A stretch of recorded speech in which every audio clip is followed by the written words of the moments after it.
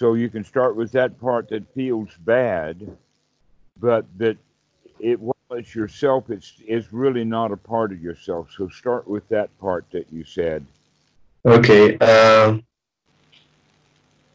Unlike in the past, now what I feel is like inside my head there is two two separate senses of feelings and thoughts, and one is what I would call, to simplify it, very bad self. It's it actually doesn't feel like a self, but it feels like a clutch of bad sensation and feelings. And there is another one that arose more recently that appears to have a more crystal clear individuality, and it looks at these emotions from a very safe distance. Um, it's not all the time I can maintain this like safe distance and balancing. And sometimes I get caught off guard, and what happens is instead of like one towering over the other, I just feel bad. But I just feel bad, you know. There's no more distinction between the bad and the I. But when I am on top of myself, there's this distinction of the I and the bad, you know. Yes, And I do. that's a very recent thing. I don't quite recall any other time I felt like that. I would call that good progress, Okay, and I'll explain to you why in a moment. But I'm okay, continue on. okay. Um, I think the main stuff that I started like perceiving is related to the sense of self itself, because I feel there's a different self every time a different person calls me. Like if it's my mom, for example, which is a person who I have a strong memories and strong emotional connection, it will arise in a sense of a very particular self. But it's if it's my dad, it will be another sort of emotions. And of course I'm picking up like a strong links like my parents, because it's easier to explain how strongly the sense of self arises. But it's also true to other people.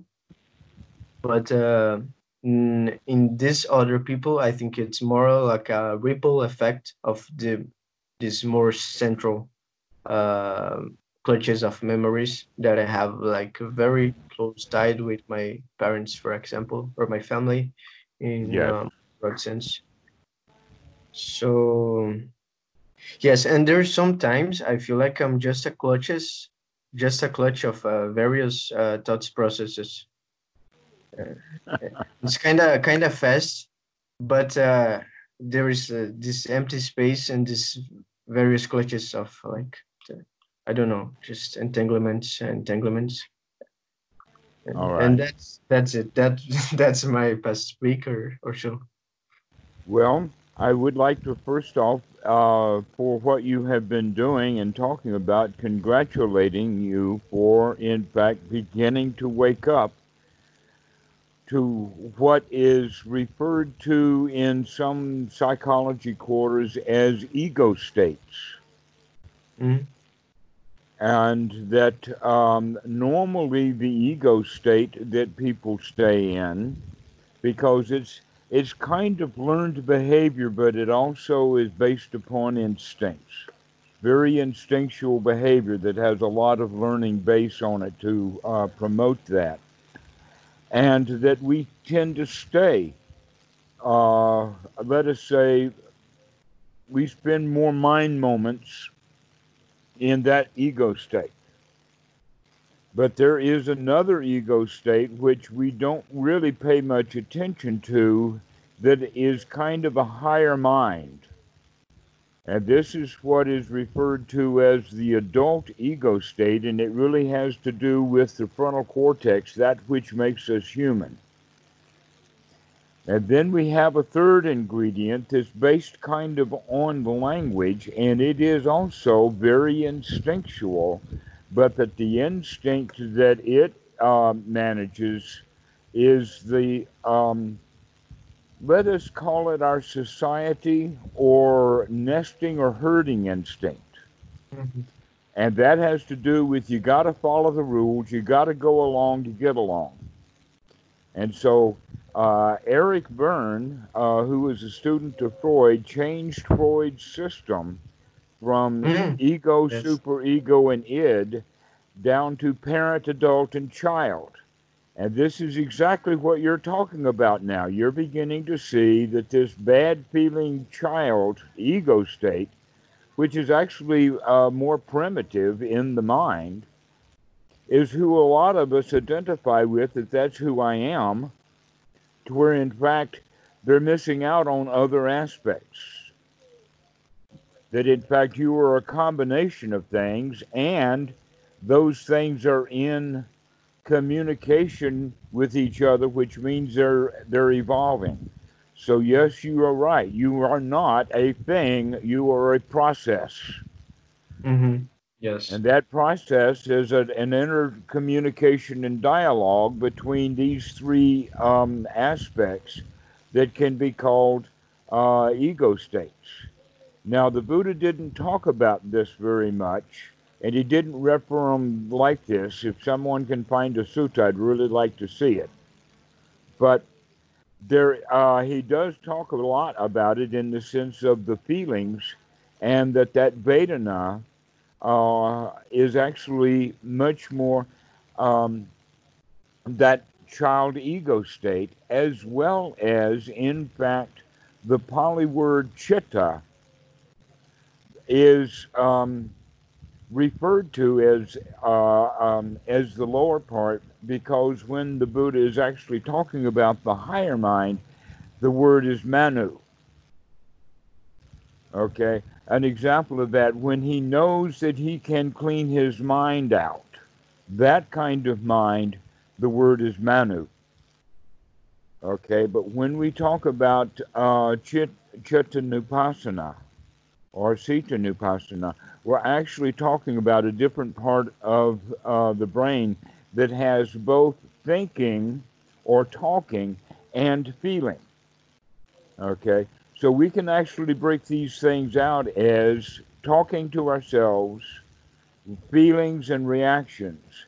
And then this third part, which is much more sensory aware, is what's going on, to look at what's happening. This is the part of the mind that makes us human, and that human quality, actually, you could say, is the ability to connect dots, the ability to project the future. You see, dogs don't have much of a future at all. They don't have the capability, they don't have the mental wiring to do the kinds of things that we do. And if we're only doing that,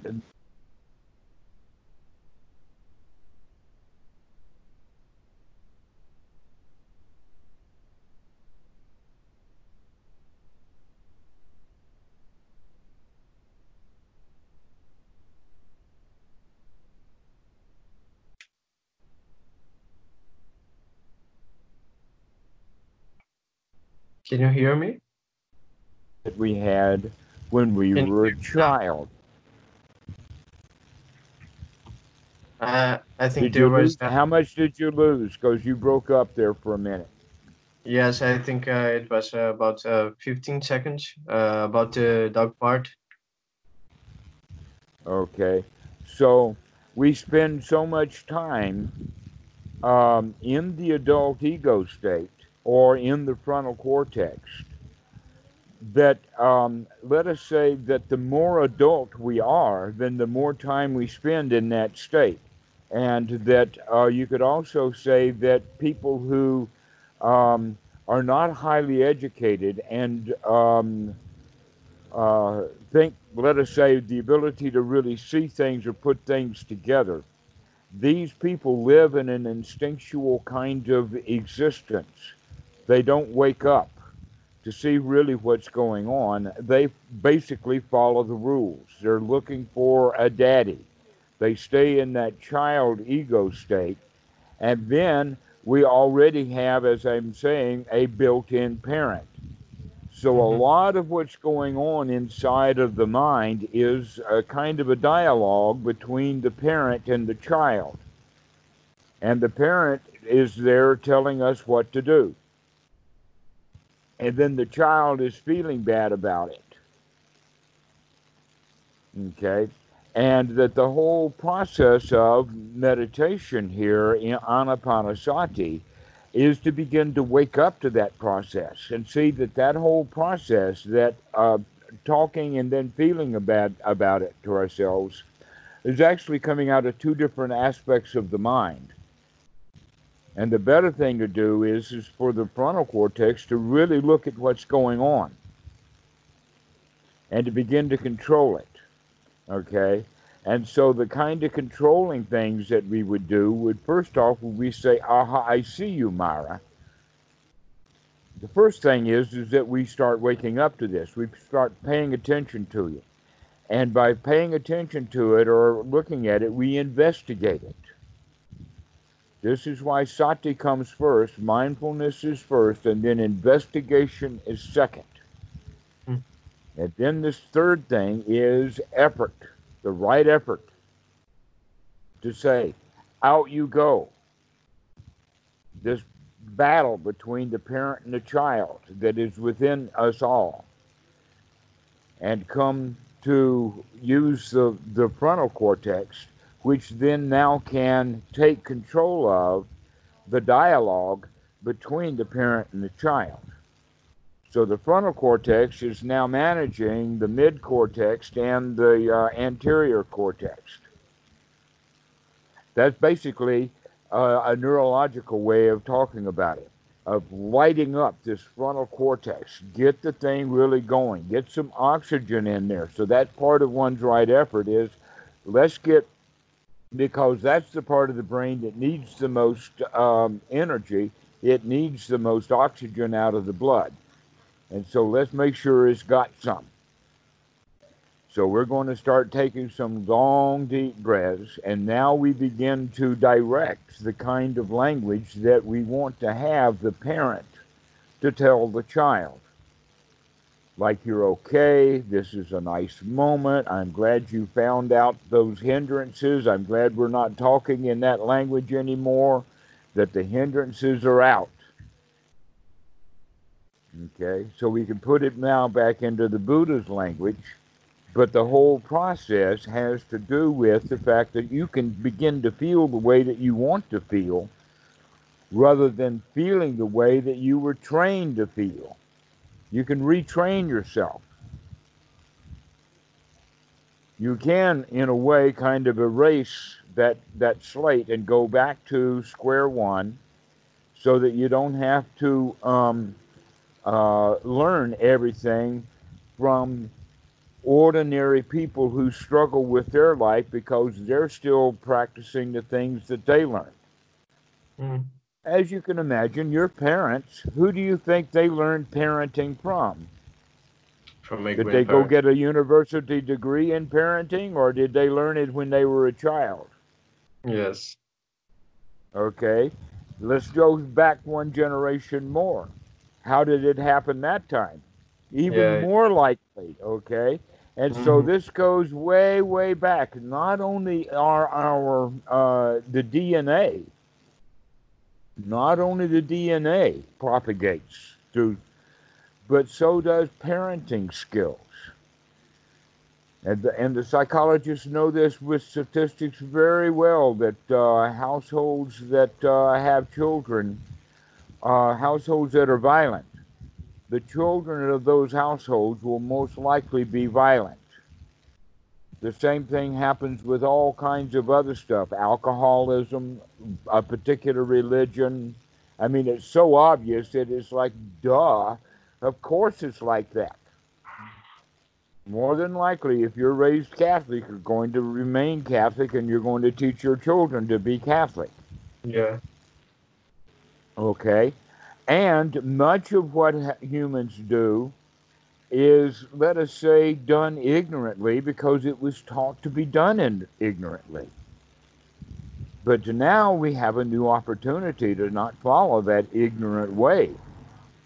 Now it's time to wake up and be the first generation, or the first person in your family, is the way that they say it, to ever become liberated from the family. Mm-hmm. And so, what you're experiencing is absolutely correct. You're spot on. In fact, now that I'm telling you about that, you can say, yeah, that's kind of the way the mind works, doesn't it? Yeah. Yeah. Yeah, that Absolutely. Freud was not wrong on that. And the Buddha was not wrong that the mind actually kind of does work that way, that we can wake up and we can begin to direct the thoughts that we want to have based upon wisdom, Mm-hmm. or we can let the kind of thoughts roll on that we're just used to having. And that dialogue is basically a dialogue between the old stored data that is referred to by Byrne as a parent ego state, and we can see that connection because that's where we got a lot of that stuff. Yes. And so we're talking to that more primitive part of the brain that is the source of all of our emotions and feelings, Yes. except it's the source of all of the emotions and feelings. And so we can look and say, well, some feelings are pretty good and others are exactly the opposite of that. An Mm-hmm. example of that would be like fear. The opposite feeling is a feeling of security. Yes. Okay. Um, the feelings that are associated with anger and frustration and not liking something, which is dukkha, the opposite of that is the feeling satisfied. Mm-hmm. And these are actual feelings. And so we have a group of feelings like frustration and anger and sadness and grief and despair and uh, deep fear, shallow fears, anxieties, all different kinds and grades of things that are uncomfortable feelings that generally arise because of the dialogue between the parent and the child, where the Mm-hmm. parent is harassing the child because that's how we were raised. Yes. You Yes. know, Of course. when we were little, when we were little kids, look at little kids, 3, 4, 5 years old. Maybe five's getting a little late, but 2 and 3, the kids are really curious. Mm-hmm. Even the little girls will take the heads off of their dolls, take their clothes off, try to put this dress on that doll. The guys will take the wheels off the truck and try to put the big truck's wheels on the little truck and things like this. We Yes. just experiment and play and do all kinds of things, and sometimes we do things like writing on the wall. And then when mom comes in, she gets really unhappy. Well, Yes. then now what we do is we remember the dangerous moments. We remember when things are in peril, and we don't remember so much the good times. Yes. Mm-hmm. But we did have good times then, and in fact, we do have occasionally good times now. Sometimes we can sit down and enjoy a meal. Sometimes we can sit down and watch TV and completely get our own self out of our own mind. Okay? So we have that little good points. But now what we're going to do is start to cultivate those intentionally so that we have more and more and more good moments. So that when you do recognize this dialogue, you can begin to change it. You say, Mm-hmm. aha, I can feel good about this. I don't have to feel bad. Aha, I caught you, parent ego state, yapping on. Here's something better to yap about. How good Yes. this moment is. And there's a thing about it too. Even if I take this like higher and more adult sense of self while I am analyzing the clutch of bad feelings, what I tend to notice is that sense of a more healthy self is still very serious, very like rigid in the sense of it's not like a sparkling with joyfulness and like very open. It's very like precise and like like almost like a Well, parent watching over. yeah, but that's your choice. Yes, yes. It is your That's choice. its If two you start entanglements. to Yes, add more joy, if you start yes. gladdening the mind, which is the skill that the Buddha talks about in the Anapanasati Sutta, that aha, I see you, Mara. When you begin to recognize this dialogue, see, you're beginning to wake up to it. You're beginning to really see it now, and that's great. Now, what you can do is you can begin to steer it. Mm-hmm. I see. Okay. Because Now that even you that is a construct. I see. I see.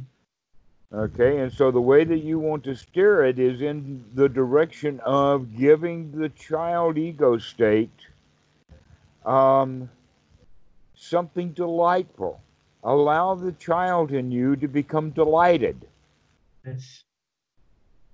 Yes. Delighted, in fact, with this practice. Wow, Anapanasati is such good stuff. Wow, I like it. Yeah. Okay, so you become delighted with what you're doing. This is a quality that brings that child into that state of delight. Also has the quality of success. It has the quality, yeah, you can do this. You can come into a state of delight. Mm-hmm. And so now we're beginning to practice all of the points of the Eightfold Noble Path of right view, right effort, sati comes first, and to now, right attitude. The right attitude is being delighted. The right attitude is being a winner. The right attitude is being pleased with the state of mind that you're in. And then, so that's also a skill to be developed. Yes. Yes. Mm. But you're making good progress. Thank you. Thank you. You're waking up to something, and that's really great. Thank you. Uh, there's a thing I think when I when I do meditate, I feel like I have more. These perceptions came all in the state of investigation, but I notice I have to make them more in balance with the joyful states of mind, and I notice I spend like more time investigating. I like identify very much with this aspect of like tearing things apart and analyzing them. And I kind of like sometimes just forget about the gladdening part, which is a Vita one, and it's so easily overlooked. Oh, sorry. I'm back. I'm back. Okay. Yes, that's in fact correct. For some reason that seems to be the one that's left out. Hmm. In fact, the two that's most often left out is the deep breathing. Yes. The long, Yes. slow, deep breathing is easy to be left out, and the gladdening of the mind are the two things that normally are left out. Mhm.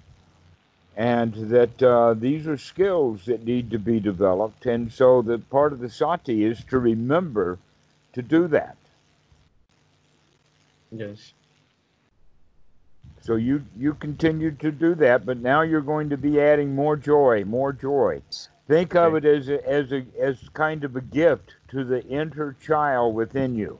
I Give see. yourself some joy. Allow yourself to feel delighted, to feel Does really good. if I visualize this, it actually helps, or it's Yes. an important thing. Actually, visualization kinds of thoughts are thoughts, just like Mhm. verbal thoughts are thoughts. Mhm. And feelings are also a kind of thought. So, if the feelings are a kind of thought, then not only do you visualize, say, giving the child a hug, you can feel like you're giving yourself a hug, and you can feel the feelings of the warm hug. Yes. Would you go so And much as there's not much words that need to be said. You don't even need to say the word hug, but you can say something like, yes, mm. yes, the feeling itself, yes. I'm actually doing it with the aha kauchumara. I have like a feeling attached to this phrase now. It's not the phrase in itself, but there is like a catching feeling attached to it. Great. So you And go and I'm you using it because fiddle it's with that. faster in some ways.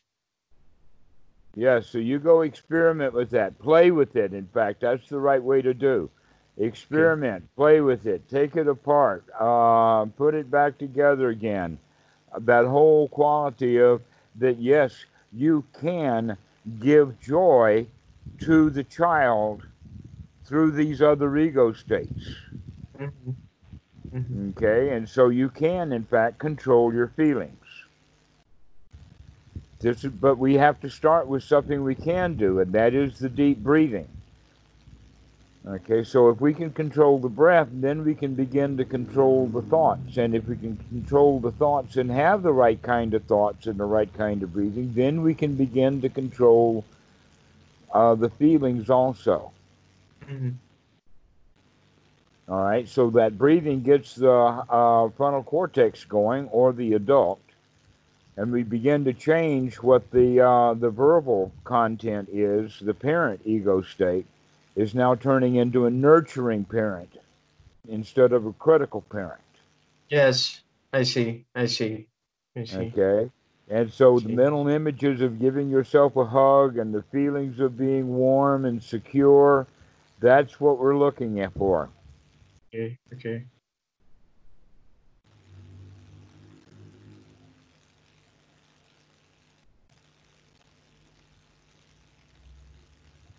So you go try that. You go practice it and give me a call back, all right? Because you're making good progress now. This is Okay. excellent. I will do two more sessions today, and then I'll go to sleep and do a lot more tomorrow too. Okay, excellent, excellent. Okay. All right, Arthur, go All for right. it, boy. Good to see you. Thank you. Bye bye. Bye bye.